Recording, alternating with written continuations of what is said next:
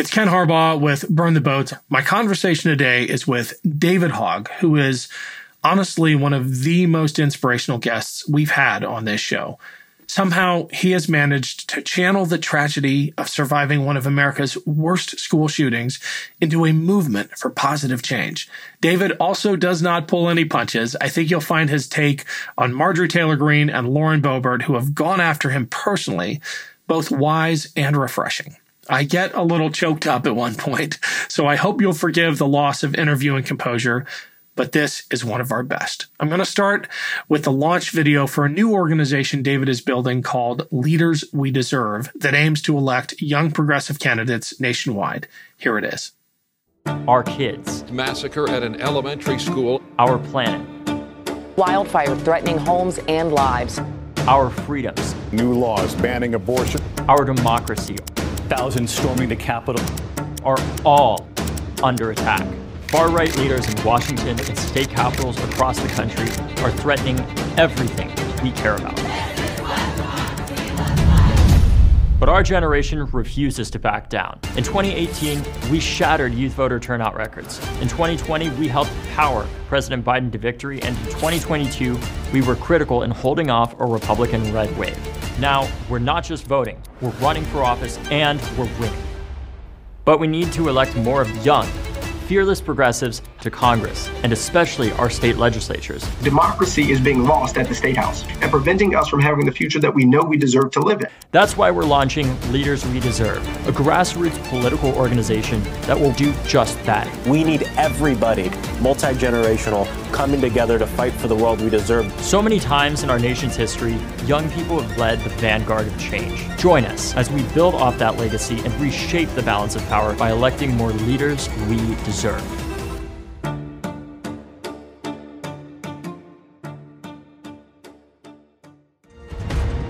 I'm Ken Harbaugh, and this is Burn the Boats, a podcast about big decisions.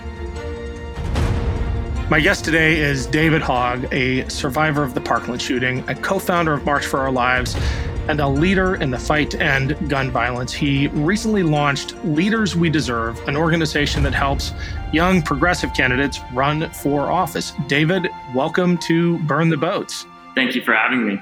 We just played the launch video for Leaders We Deserve at the top of the show. It is really well done.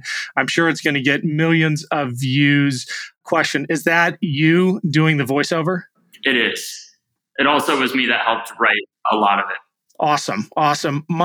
What really stood out for me in my first impression of that video was how intersectional your approach is. The awareness that unless marginalized groups come together to tackle, climate change and assaults on reproductive rights and attacks on democracy and gun safety, that marginalization will continue. When did that mental shift happen for you, coming out of March for Our Lives and being a gun safety advocate, realizing that you needed to, in essence, bundle these issues to motivate young people? When did that click? Well, I think it really clicked when we were, in the short time after March for Our Lives was born, we started working with students around the country, not just impacted by school shootings, but also impacted by daily gun violence, impacted by the 2/3 of gun deaths that are suicides, impacted by accidental shootings and domestic violence and more. And, when you work around the country on an issue like gun violence, you realize how intertwined all of these things are. The reason why a lot of young people why Parkland doesn't have shootings every day isn't necessarily just because it's not because we have stronger gun laws than any other community in Florida. It's because we have the best thing at combating violence in general, which is, a median household income of $100,000 or more per household in my town. And you realize that it's not just about how does somebody get a gun, although that's important to address. We have to address why do they pick it up. And over time, I came to learn about the 6 principles of nonviolence that Dr. King talked about. And I also learned about the 3 evils of society he talked about, where he essentially said that most of the problems in our society stem from one of 3 places, or a combination of the 3, which is militarism, racism, and poverty. And I really see those as 3 of the biggest drivers of gun violence in our country more than anything, as we just saw in Jacksonville, as we saw last year in Buffalo, as we saw in El Paso, and so many of these other unfortunate shootings. that, often, but not always, are committed by white supremacists and self-declared white supremacists at that. I'm so glad you looked to Dr. King for inspiration. When I looked at March for Our Lives and what you and your friends were doing, it made me wonder if the strategies were intentionally and explicitly drawn from Dr. King's strategies, or if that was sort of an accident of circumstance. Did you study him before you helped launch that movement, or did you come to that later? I think it was really convergent evolution. I think some of it was that we knew about the history of things like walkouts, that took place during the civil rights movement, that took place even earlier than most of the most significant parts of the civil rights movement. It started with a lot of students in Los Angeles, a lot of Latino students protesting discrimination within their schools and walking out. And I think it was just a process of convergent evolution. When we face different challenges and we want to make the government create a change to make everybody's lives better, naturally there's going to be some overlap. But I think we did take a lot of inspiration. We even, for one of the parts of our bus tour that we did in 2018, where we went around the country to register young people to vote, to talk to communities impacted by gun violence, and not just mass shootings, but all types of gun violence, including gun suicide. One of the parts of that tour actually traced the freedom rides along, that civil rights organizers took along the South. We realized that there's a long legacy here of civil rights organizing that, is not directly related to what we're doing here around trying to prevent gun violence, but is nonetheless, very inspirational to us in the first place. So we did take a lot of inspiration from them. Obviously, marching in Washington, we were not the first people to do it by any means. And we even had Dr. King's family, speak at the March for Our Lives as well. But it's much more than just the superficiality of how you ran that protest, the March on Washington, the Freedom Ride, or the bus tour that you did. There is an aesthetic and a sensibility about your strategy of protesting that has such echoes of the civil rights movement. And I would love your insight on what makes an effective protest, because you've kind of nailed it. A die-in at Publix.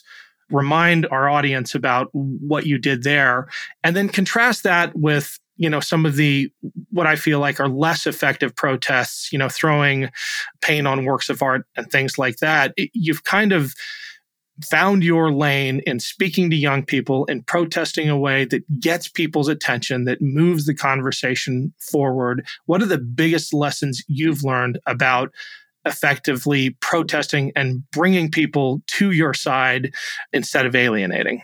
Well, I think it's a push and a pull. Sometimes you have to push the envelope more and do more radical protests, like that, what I did in 2018 with the die-in at Publix, where we went and died effectively on the supermarket floor of a chain that was funding NRA-backed politicians, which is known as Publix in Florida.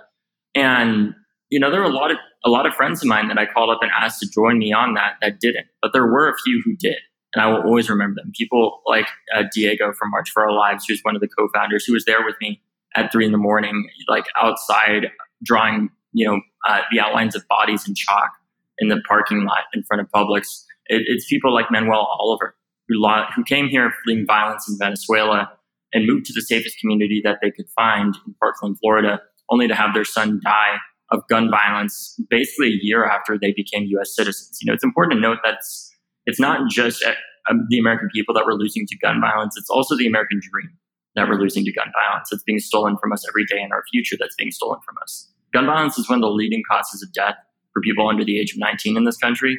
And it's a shame that we don't do a damn thing about it at the federal level.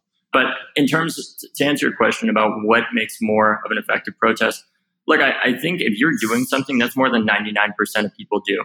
And certainly there are types of protests that I think are more effective or less effective. But ultimately, I think what's a lot more effective, the most effective protest is doing any protests to begin with, which is what most people don't do at all. If you can get people talking about it, it's better than them not talking about it. Of course, there are certain ways that I wouldn't necessarily agree with.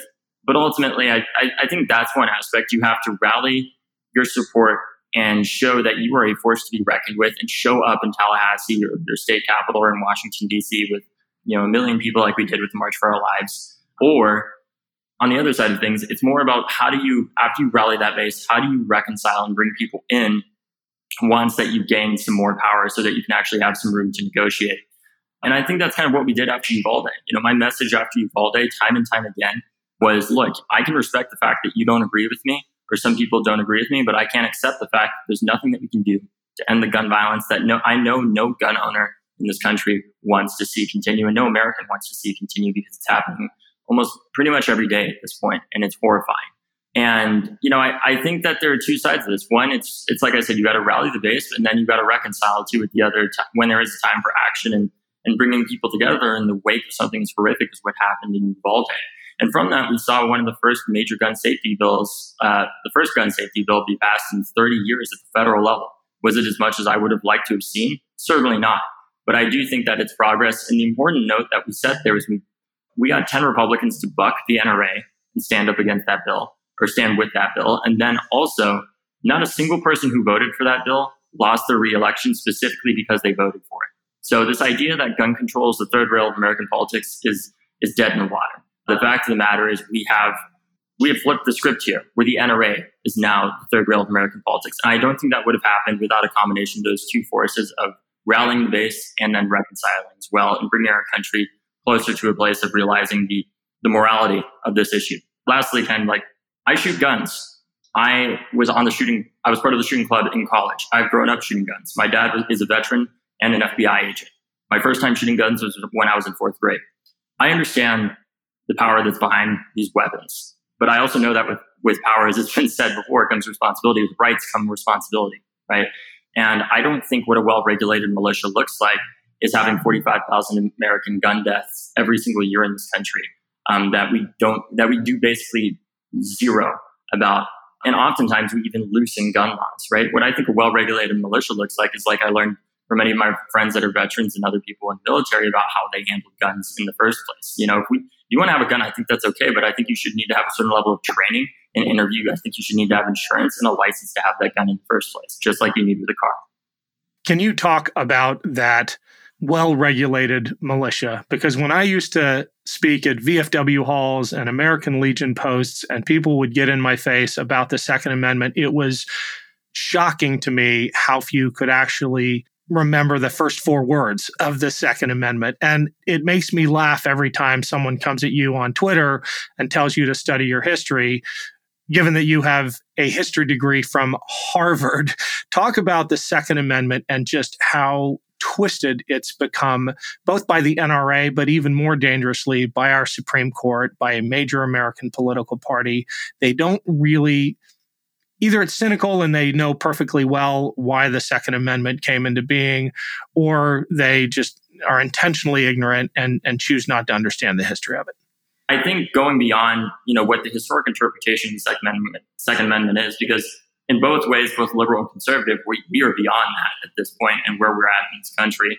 As I just mentioned, I think we need to be talking about, in the modern day and era, considering the fact that we do not live in the 1800s anymore. What do we want gun responsibility to actually look like in the 21st century? Right back then, they didn't have semi-automatic weapons that were chambered in .223 or .556 like the AR-15, or 308 in the case of many AR-10s, for example. And it took a long time to reload during the Revolutionary War, and our amendment was written around those muskets and those weapons that were, frankly, took a while to reload in comparison to a lot of these semi-automatics that we have today available on the open market. 400 million guns, of which not all of them are semi-automatic, but nonetheless, we have over 400 million guns in this country. It's more guns than people, right? And I think we can take some inspiration actually from a country that does have, in my view, what a well-regulated militia looks like, which is Switzerland. I actually met with the Swiss ambassador I'm glad you mentioned not too long ago to talk about this, and he discussed his frustration about the fact that Americans continuously, the right wing in particular, continuously uses the Second Amendment, or Switzerland as an example of how we don't need any gun laws, when he says actually it's the opposite. The reason we don't have gun violence is because we have a strong culture of gun safety and strong gun laws in the first place, no matter where you live in Switzerland, right? I would be totally okay with people having as many guns as they want, so long as it meant that everyday Americans weren't dying from gun violence, because I think death is the ultimate infringement upon all of our rights, including the Second Amendment in the first place. Because if you're dead, you can't practice your right to free speech, bear arms, or any of the others. I'm glad you mentioned Switzerland because it's the modern day analog of the well-regulated militia. I spent time in high school with a Swiss family, and the father had essentially an M16 locked in the closet, only able to be accessed with a key, and just about every male in his demographic group had the same. And it speaks to the power of training and licensing and that regulation. And I think that is the counterpoint to the NRA and its pushing concealed carry and permitless carry and this insane Wild West nihilistic approach to gun, air quote, rights that we've had to live under. It is antithetical to what the Second Amendment was prescribing. I mean, on top of that, Ken, they also, I have to also mention that obviously they have conscription in Switzerland, which helps with that training aspect. And I don't think we necessarily should have that in the United States, but I do think that there's some level of training that is substantially more than is required in many states to have currently. And it should not be run through the NRA as a special interest that oftentimes gets funding from a lot of these gun manufacturers as well, where they've created a positive feedback loop, right? Where you sell more guns, without the proper training, without the proper culture of safety, and then you have more gun violence inevitably because if more and more people are armed, you turn what would otherwise be a fist fight, a middle finger in an instance of road rage, into a shootout.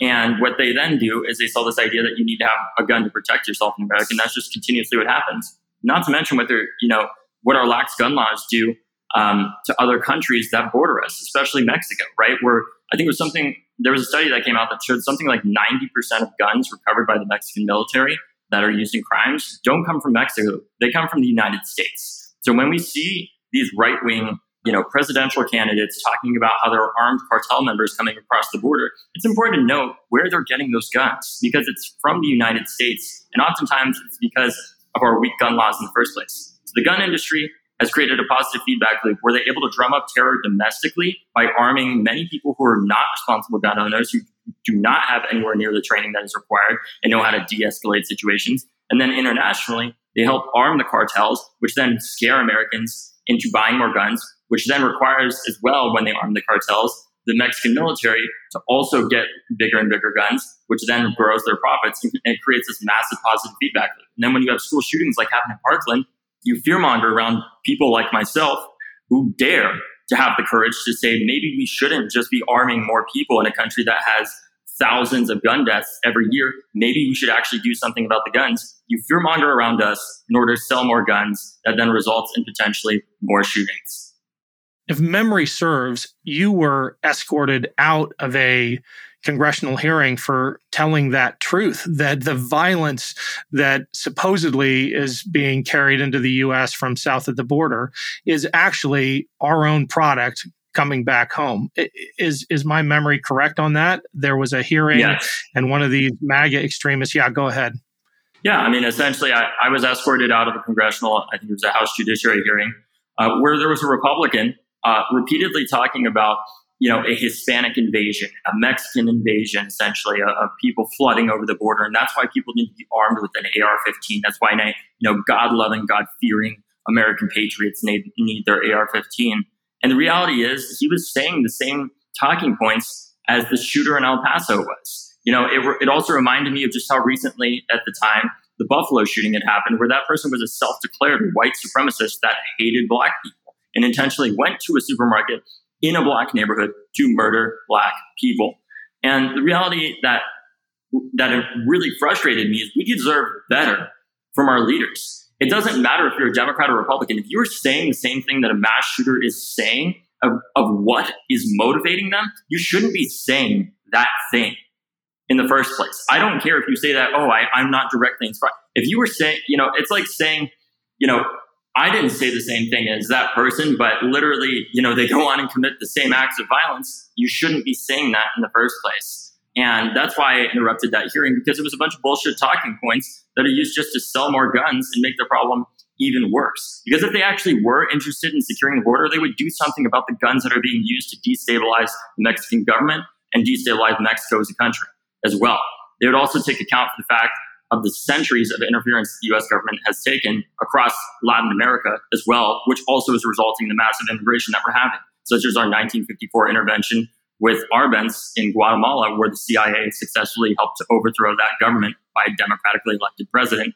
And we've done that so many times across Latin and Central and South America in general, right? Maybe the reason why there are tens of thousands of people, hundreds of thousands of people coming to our border is because their governments have been intentionally crippled by the U.S. government for essentially centuries because they can't economically develop.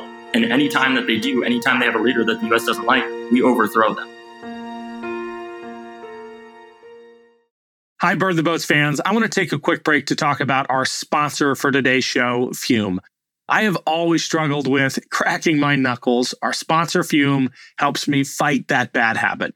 Fume is on a mission to accelerate humanity's breakup from the bad habits that consume far too many of us. Fume is a natural, diffusive device that uses plants and behavioral science to help you trade out your negative habits for a positive one. Fume is not a vape. It's a non-electronic device designed to transform your negative habits.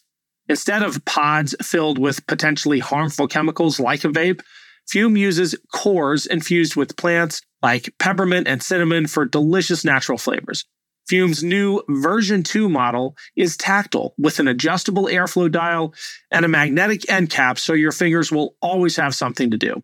I didn't expect much out of Fume when I got it, but I especially love the peppermint pods, and there are other great flavors to choose from. The easiest way to stop a bad habit is to switch to a positive one, and Fume is designed perfectly to do just that. It's Fume's goal to make switching easy and even enjoyable. They have thousands of 5-star reviews from people who successfully switched when other solutions just didn't work. Head to tryfume.com and use code BOATS to save 10% off when you get the Journey Pack today. The Journey Pack comes with 3 unique flavors and the new version 2 Fume to help kickstart your positive habits. That's tryfum.com and use code BOATS to save an additional 10% off on your order today. Have you heard of senescent cells, also known as zombie cells?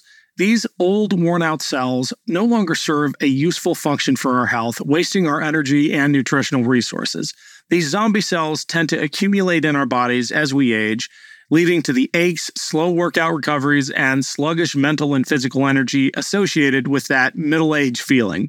Our sponsor, Neurohacker, packs 7 of the most science-backed senolytic ingredients into one formula called Qualia Senolytic, and you can take it just 2 days a month for fast, noticeable benefits and for a much better aging process. Senolytic ingredients are science-backed to support our body's natural elimination of zombie cells. My body and energy levels feel about 15 years younger after just a couple months of adding Qualia Senolytic to my diet. I love how easy it is to take. Having more physical and mental energy for my family and friends is such a win in how I show up for those I love. My productivity has doubled. I feel invigorated and enthusiastic again with the daily drive and enthusiasm to get things done. The formula is non-GMO, vegan, gluten-free, and the ingredients are meant to complement one another, factoring in the combined effect of all ingredients together. It's also backed by a 100-day money-back guarantee, so you have almost 3 months to try Qualia Senolytic at no financial risk and decide for yourself. If you're in your late 20s or older, adding Qualia Senolytic to your diet can play a crucial role in combating negative aging symptoms. Go to neurohacker.com/boats for up to 50% off Qualia Senolytic. And as a listener of Burn the Boats, use code BOATS at checkout for an extra 15% off your first purchase. That's neurohacker.com/boats to try Qualia Senolytic with code BOATS and start aging on your terms. Heart health and staying healthy, especially when you have a family that you want to be able to spend as much time with as possible, is so important. We all have a heartfelt reason to support our blood pressure. In fact, more than half the U.S. population would benefit from blood pressure support. Super Beets Heart Chews are an easy and convenient way to support healthy blood pressure, and they promote heart-healthy energy. Paired with a healthy lifestyle, the antioxidants in Super Beets are clinically shown to be nearly 2 times more effective at promoting normal blood pressure than a healthy lifestyle alone.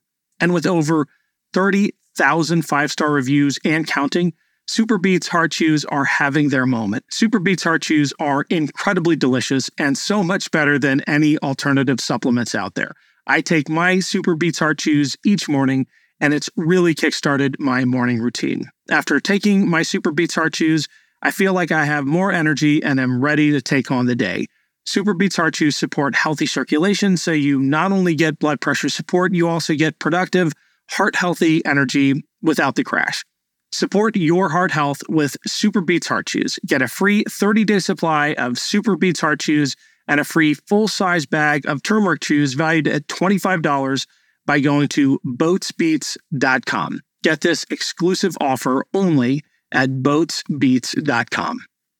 This episode of Burn the Boats is brought to you by Manukora Honey. Now, when I say the word honey, you might be thinking about the stuff that comes in those plastic, bear-shaped bottles at the supermarket. This is nothing like that. Manukora makes Manuka honey, a super honey that comes from New Zealand, where the bees only feed on the nectar of the Manuka tea tree, making something that is rich, herbaceous, and complex with a creamier texture that is unlike anything you have ever tried before.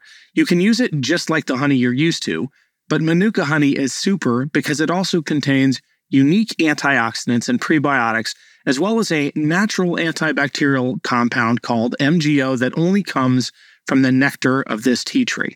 These nutrients support optimal immune and digestive health, so it's a win-win. You can continue to use honey in all of the ways you love, and you can enjoy all of the health benefits of MGO as well. Manukora sent me a jar and squeeze bottle of their 850 plus MGO Manuka honey, their best-selling product. The 850 plus honey has this creamy caramel texture that melts in your mouth and is unlike anything I have ever tried. I can grab a spoonful out of a jar to put in my favorite beverage or squeeze some honey out on some toast or oatmeal. It's so delicious. Each morning, I start my day with a spoonful of the Manuka honey, and it's the perfect amount of sweetness with the perfect consistency. If you head to manukora.com/boats and use code BOATS, you'll automatically get an extra free pack of 850 plus honey sticks with your order, a $15 value. Now, I love the jar and squeeze bottle, but the extra pack of compostable honey sticks is perfect for whenever you're on the go. You can bring them with you when you're traveling, eat a quick snack running errands, and they are the perfect energy boost if you're out for a run or at the gym. That's manukora.com/boats, manukora.com/boats, or use code BOATS to get a free pack of compostable honey sticks with your order. You haven't tasted or seen honey like this before, so indulge and try some honey with superpowers from Manukora. We've all heard the famous line, try it free for 30 days. Yeah, well, that's just enough time to try it and then completely forget about it. In fact, over 80% of people have subscriptions they forgot about. You could be wasting money and not even realizing it. Rocket Money helps you find those forgotten subscriptions so you can stop paying for ones you don't use. Do you know how much your subscriptions really cost? Most Americans think they spend around $80 a month on subscriptions, but the actual total is closer to $200. If you don't know exactly how much you're spending every month, you need Rocket Money. Rocket Money is a personal finance app that finds and cancels your unwanted subscriptions, monitors your spending, and helps you lower your bills all in one place. Over 80% of people have subscriptions they forgot about, and chances are you're one of them. Like that Stars app just to watch one show, or that free gaming trial you never actually used. Rocket Money will quickly and easily find your subscriptions for you. And for any you don't want to pay for anymore, just hit cancel, and Rocket Money will cancel it for you. It's that easy. Rocket Money also helps you manage all your finances in one place and automatically categorizes your expenses, so you can easily track your budget in real time and also get alerted if anything looks off. Over 3 million people have used Rocket Money, saving the average person up to $720 a year. Stop throwing your money away, cancel unwanted subscriptions, and manage your expenses the easy way by going to rocketmoney.com/boats. That's rocketmoney.com/boats. rocketmoney.com/boats. Talk about the complicity of the Republican Party in our gun violence epidemic. This is something I've spent a lot of time focusing on because we have had violent movements in this country in the past. We have had terroristic and white supremacist movements. One of the really dangerous things about the moment we're living in now, though, is that those movements have a sympathetic ear in a major American political party. And that brings us to almost a uniquely dangerous moment. You really have to go back to the 1850s to find something comparable. And when you have, people like Lauren Boebert and Marjorie Taylor Greene making common cause with white supremacists, it takes us to a whole new place. I mean, absolutely. They are very complicit in the creation of this problem, the enabling and the arming of this problem. I think what they're doing is disgusting because they're weaponizing hatred, racism, xenophobia, homophobia, and so many of the other fears of external, not basically anybody who's not a straight white Christian male, and weaponizing that fear as much as they can to help sell guns, and frankly, making the problem a whole lot worse of the shootings that we have in this country, not only by arming these individuals and continuing to loosen gun laws oftentimes in the wake of these shootings. We see them continuously saying the same things that a lot of these mass shooters are saying. And it's incredibly disturbing because they continue to say it and the media lets them get away with it a lot of the time. We hear after shooting after shooting after shooting when it's a white man that commits it. It's never, even if they literally, I think in the case of Jacksonville, at least from the early reporting that I saw, I think that shooter drew a swastika on his AR-15. The media has the audacity to go out there after somebody does something like that or writes a manifesto like the shooter in Buffalo wrote about how much they hated black people, or the shooter in El Paso wrote about how they were worried, they were terrified of a Hispanic invasion and a quote unquote white genocide happening. And the media has the audacity to call those individuals just mentally ill in the first place. And it's disgusting. The reality is this: we do need to talk about mental health. It's two-thirds of gun deaths are suicides. But because of that, we also know that the vast majority of people who are mentally ill are far more likely to be at risk themselves than other people in the first place. And all we're doing is stigmatizing it more instead of talking about what's actually motivating a lot of these shooters, which is armed white supremacy in the first place and their fear of losing power. And I think it also speaks to the need of why we need more young people in office that understand that our country is a country that celebrates diversity and isn't one that sees it as antithetical to its existence, but is critical as part of it because we see it as a strength and not a weakness. And I think our generation especially sees that because of how we've grown up. I think it's important to point out that a lot of this is not always the case, but I think it's very important to note that I think the average age of an insurrectionist, according to one of the articles that I read about January 6th, I think the average age of the insurrectionists was like 41 years old, when typically in your typical insurrection, globally speaking, something like 20, 22 years old.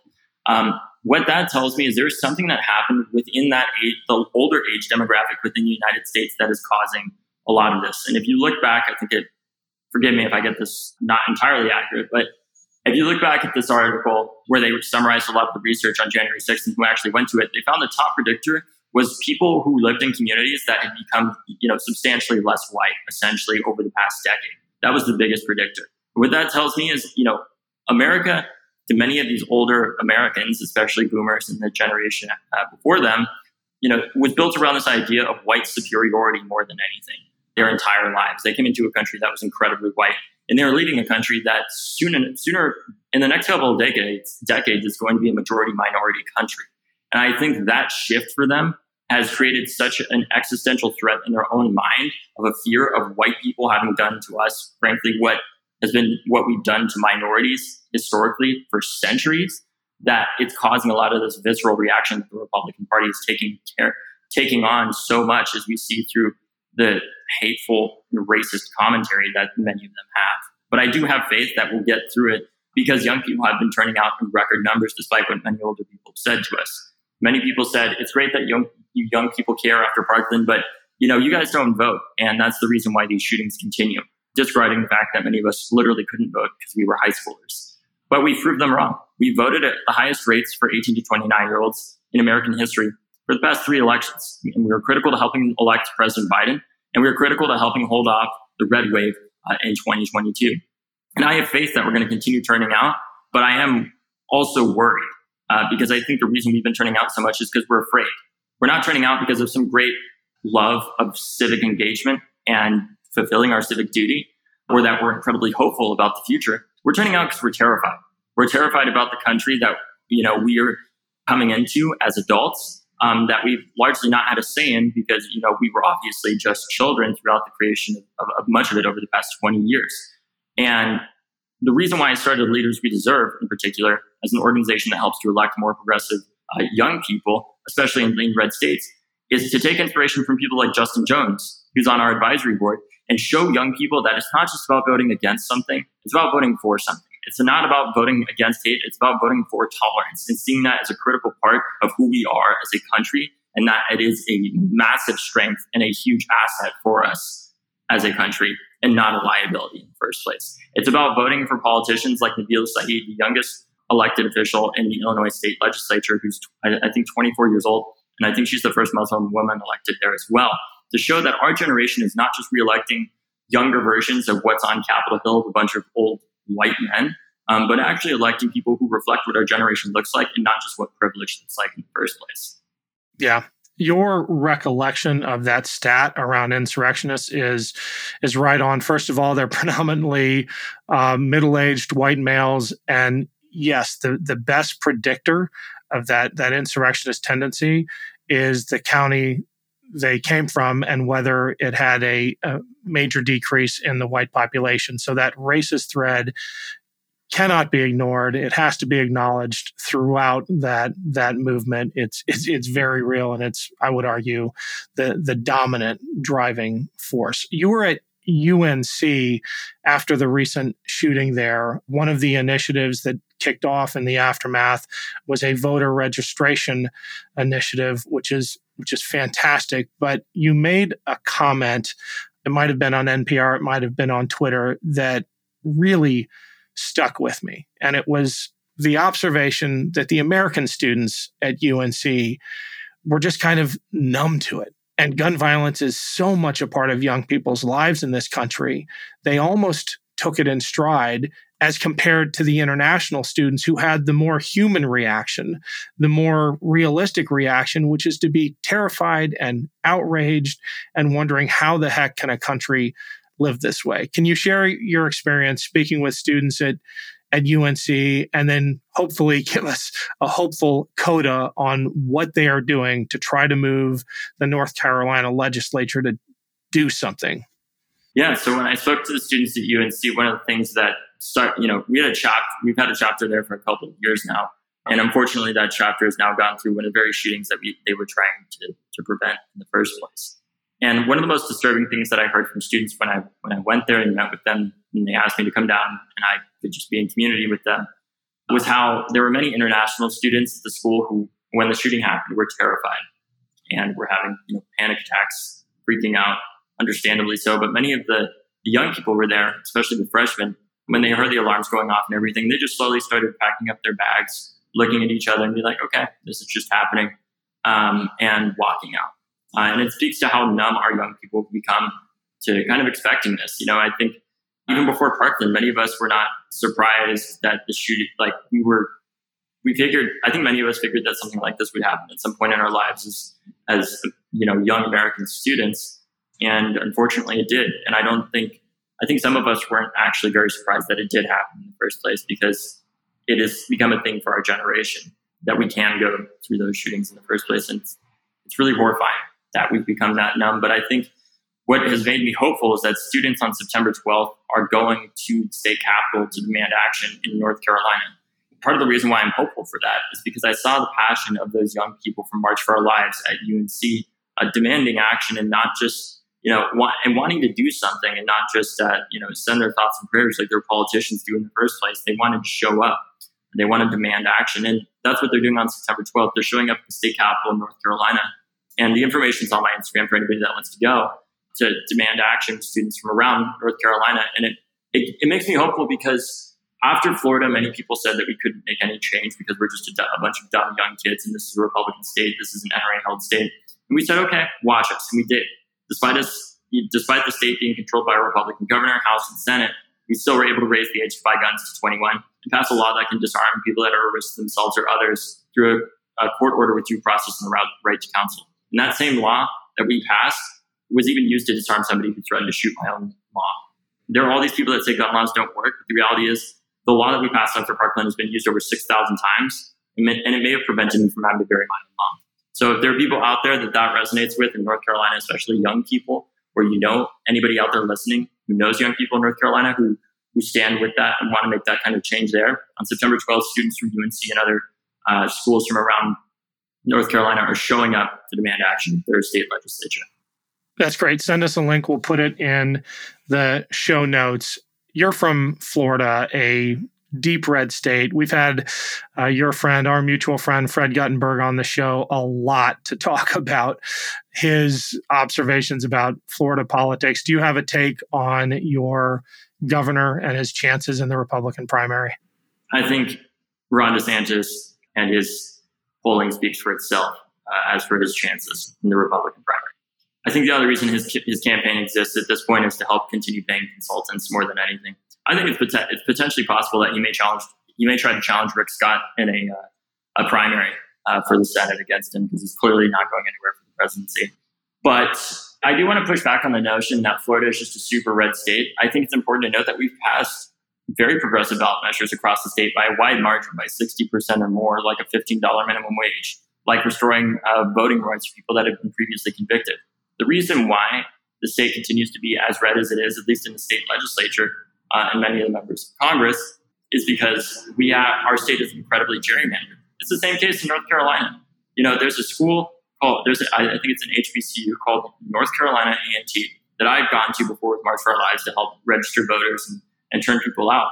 And it was the only school I've ever gone to where it was actually hard to find people that were not registered to vote. And what was depressing is that if you look at the congressional map of that school or the area around that school, it's gerrymandered straight down the middle to divide that vote as much as possible and diminish the power of those young Black and brown people's voice in our politics as much as possible. And in Florida, that's kind of the problem too. We have ever since the 2010 midterms, Republicans have gerrymandered their way to power in a system that enables them to pick voters instead of voters picking their politicians. What gives me hope though about Florida is that I think what's powered DeSantis' win is not so much that he's become extremely popular. I think it's that Democrats have lost a lot of their passion and hope for the state. From the best of my recollection, DeSantis did not get that many more votes in 2022 than he did in 2018. And what made the difference, though, was that Democrats did not turn out as much. And it speaks to a need of the party to do better marketing, frankly, and rally the base better and run better candidates as well. And also the need for a new generation to come in, because what's powered DeSantis, I think more than anything, are a lot of the older conservative people that are moving to Florida in the first place that are helping to supercharge a lot of his victories as well. Yeah, well, I think it bears mentioning that Jacksonville, which has never elected a Democratic mayor, just flipped in the last election. You've got a new head of the Florida Democratic Party, Nikki Fried, who's doing really tough work in rebuilding and trying to get that investment. So I should give Florida more credit because we're experiencing a lot of the same structural challenges here in Ohio. It's not a deep red state, but coming up against gerrymandering and voter suppression and a lack of investment, that's a lot to overcome. David, I want to, if you're willing to go there with me, I want to talk about something that we do not address nearly enough when it comes to gun violence among young people, which is the enduring trauma. I think part of the reason is there's always another shooting to focus on, and we just think about the immediate aftermath and the lives lost. But if you could share for us what it's like, and I come at this question as a vet who's been in some pretty awful places and, had to live with some of the aftermath of that. What is it like carrying that with you for the rest of your life and having that community of others who share those same scars? It's awful. It's the reason why I do this work more than anything. If I could give up everything today and everything that we've ever done to stop what happened at my school, I would do it instantaneously, obviously.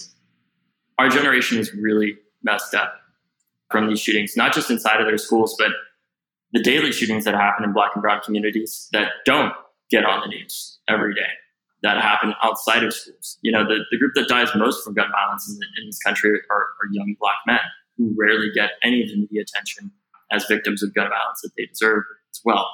And I think part of the challenge is just learning how to live with the new reality of what has happened and learning how to be there for other people that are going through a lot more, and learning how to pace yourself. There's a lot of young people from March for Our Lives who stepped back from the movement. Many young people, in fact, that I met at UNC Chapel Hill who were involved with us in 2018 and got really emotionally burnt out, which is totally valid, but now have unfortunately gone through their own school shooting as well. I think for myself, part of what the media messes up about Parkland is that it's not like a school in the Northeast that a lot of people probably stereotypically think of it as. There are multiple buildings on campus. So the building that I was in was right next to where the shooting happened. So we heard gunshots because our door was open because it was like a freezing day in Florida in February. It was like 70 degrees. So it was one of the few times a year that we could have our door open. So we could hear everything outside. So, all I heard was like screaming and gunshots, but I didn't see anything, right? Unlike many of my classmates who unfortunately did. But the reality is too, for all the young people that are at school, all the young people that were at UNC Chapel Hill, all the young people that were in Parkland, you don't know in that instance whether or not there is a shooter or not. You don't know if you're about to die or not. You don't know if there are multiple shooters on campus, bombs or whatnot. So it is very real to you as well. And what I did during the shooting is I interviewed my classmates, not knowing whether or not we would survive. And I asked them about their experience as a young person in America.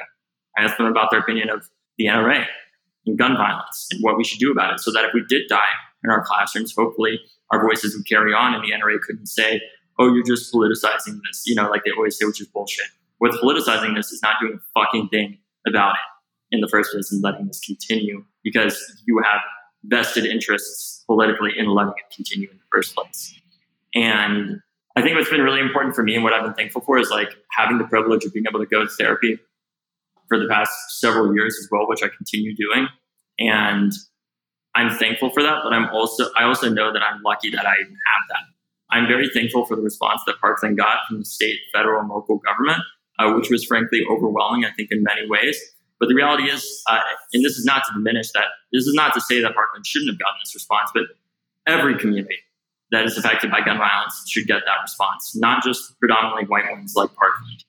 And it's a weird experience because on one side, like I obviously feel horrible about like everything that's happened, and it's easy for me to feel like, man, like it's hard to keep going at times. But at the same time, I know that this is happening every day to people. There was one young person I met at UNC who was 18 years old and has gone through 3 shootings now. And, if they can continue to operate and function and be a human being, it's like, why does it matter what I've gone through in the first place? And I know that that's not a great way of looking at it, but it's challenging because it's hard to acknowledge that you've gone through something, but there are a lot of people who go through a lot worse every single day as well and don't ever get the same attention.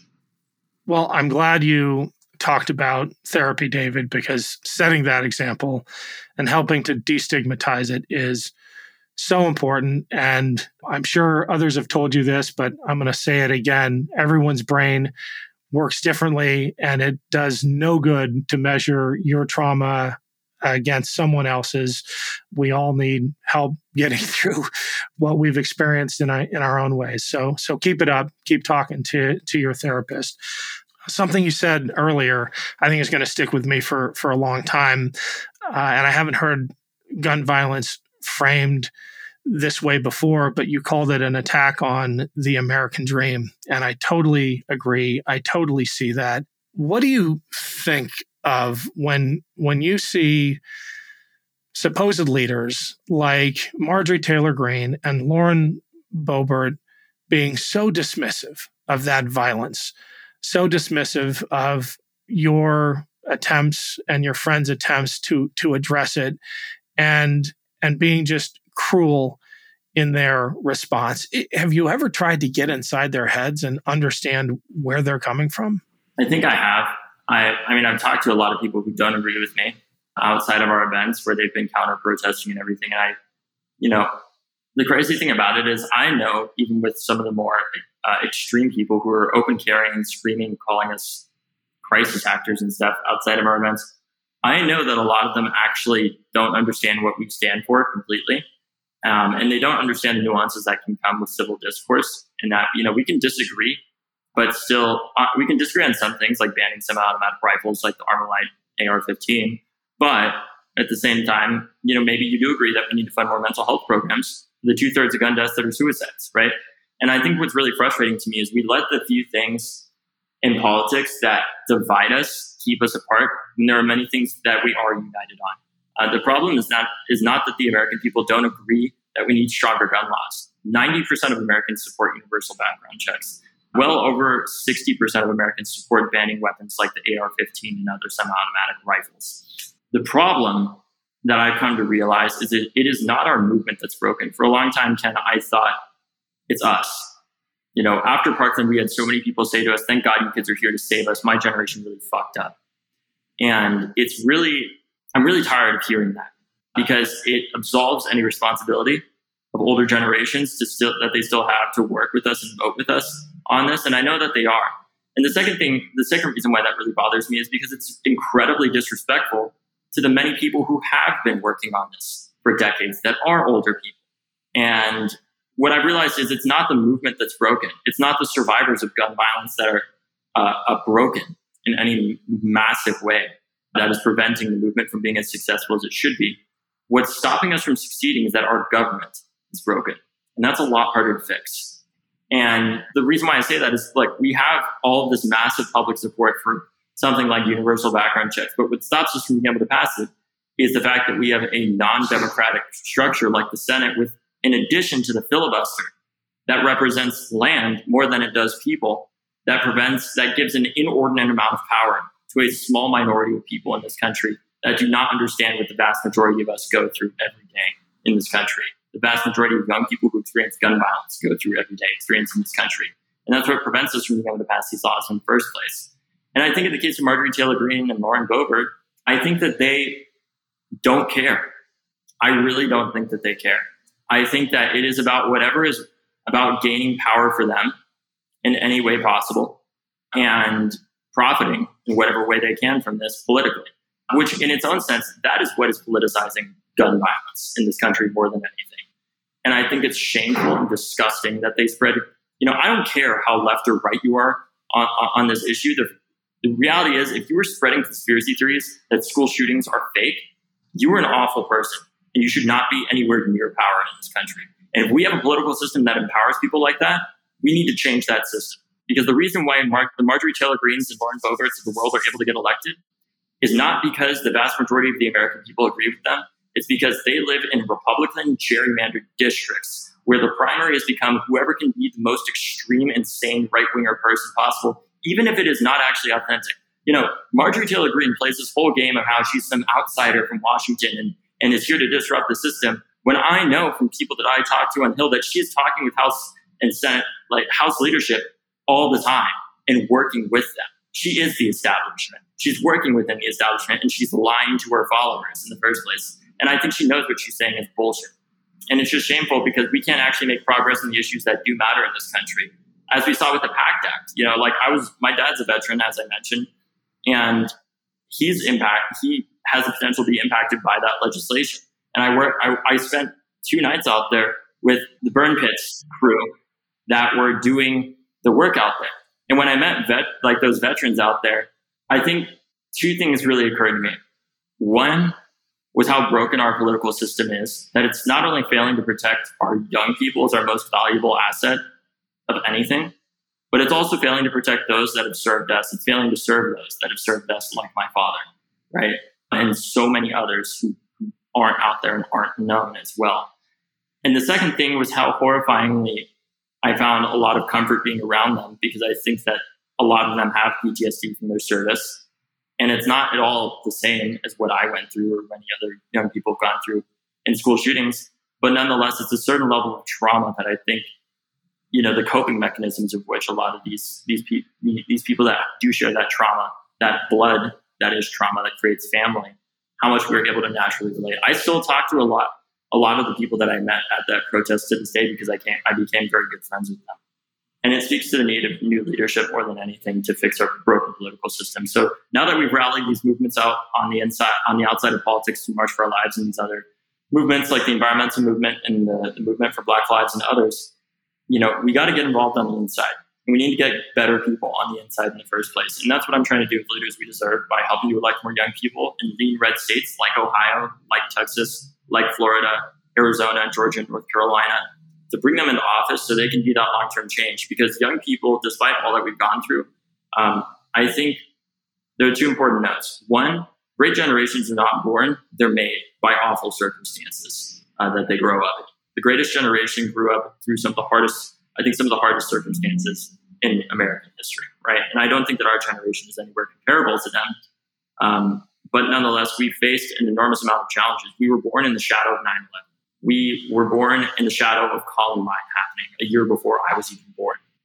We were born into, we went through elementary school with a massive financial crisis, the likes of which the world had really not seen in some ways since the 1930s. We then went into a political world when I was in high school that was dominated and contrasted by the hope that Barack Obama brought into office as the first Black president, contrasted with the white supremacist backlash that Donald Trump represented. And our generation saw the potential of the power of gaining power in politics and doing good with that power, but the danger of apathy as well.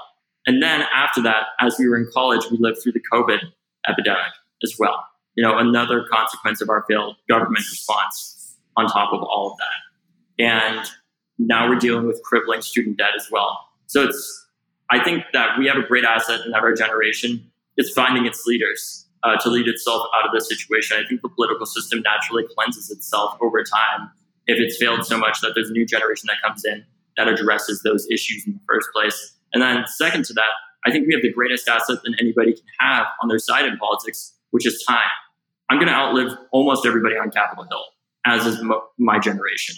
The question that we have to face is, what are we going to do about the legacy that those cowards in power, most of them are cowards at least, what are we going to do about the legacy that they're leaving behind? What are we going to do about the Supreme Court that is making decisions today that are going to far outlive them as well, going against hundreds of years of jurisprudence through things like Usurpa v. Bruin and so many other awful decisions that they are making in the first place, such as the overturning of Roe v. Wade?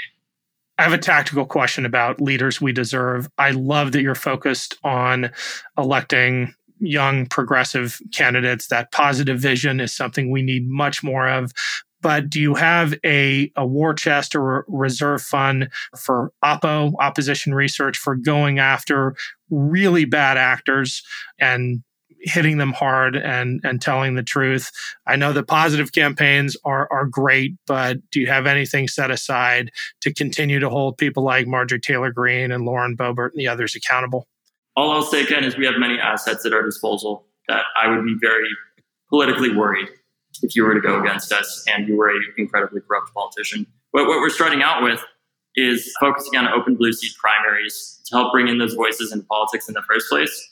So what that looks like is, we don't challenge incumbent Democrats. We focus in a lean red state like Florida, for example, in their state legislature, where there's an open seat where somebody is running for House or something like that, for example, or just retiring.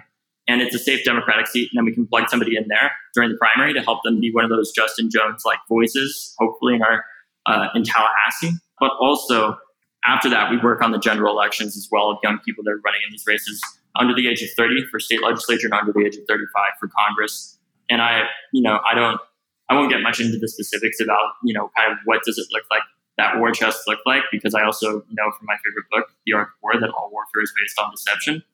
So I'm not going to disclose all my secrets, but we have a very savvy team coming together. And I'm very excited about the potential good that we're going to bring ultimately.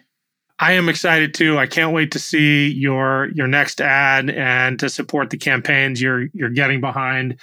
One last thing, not a question, but a thank you. I saw online and in the news when you dropped in on the PACT Act Fire Watch to help my fellow vets who are on the Capitol steps trying to get that thing passed. actually the namesake of that act. Heath Robinson is an Ohioan. His mom, Susan, is a friend of mine.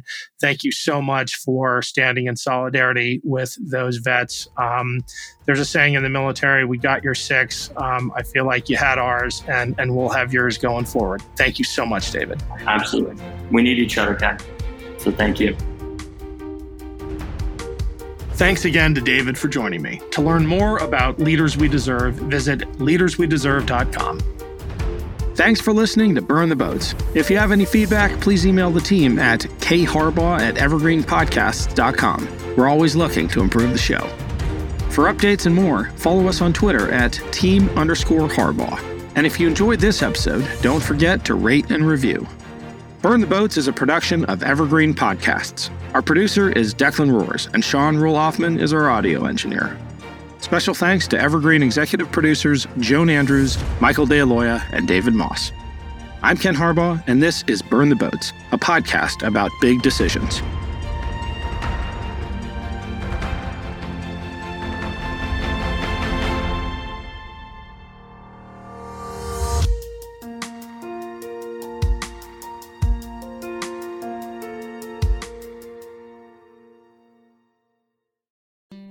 Hello everyone, my name is Tom Kearns and I host the Anglo-Saxon England podcast, where I cover the history and culture of England from the departure of the Romans in the 5th century to the Norman conquest in 1066. So far we've surveyed the collapse of Roman rule in Britain, the migration of the Anglo-Saxons, and the history of Northumbria from its beginnings in the mists of legend to its destruction at the hands of Viking raiders in the 9th century. I hope you'll come and give it a go.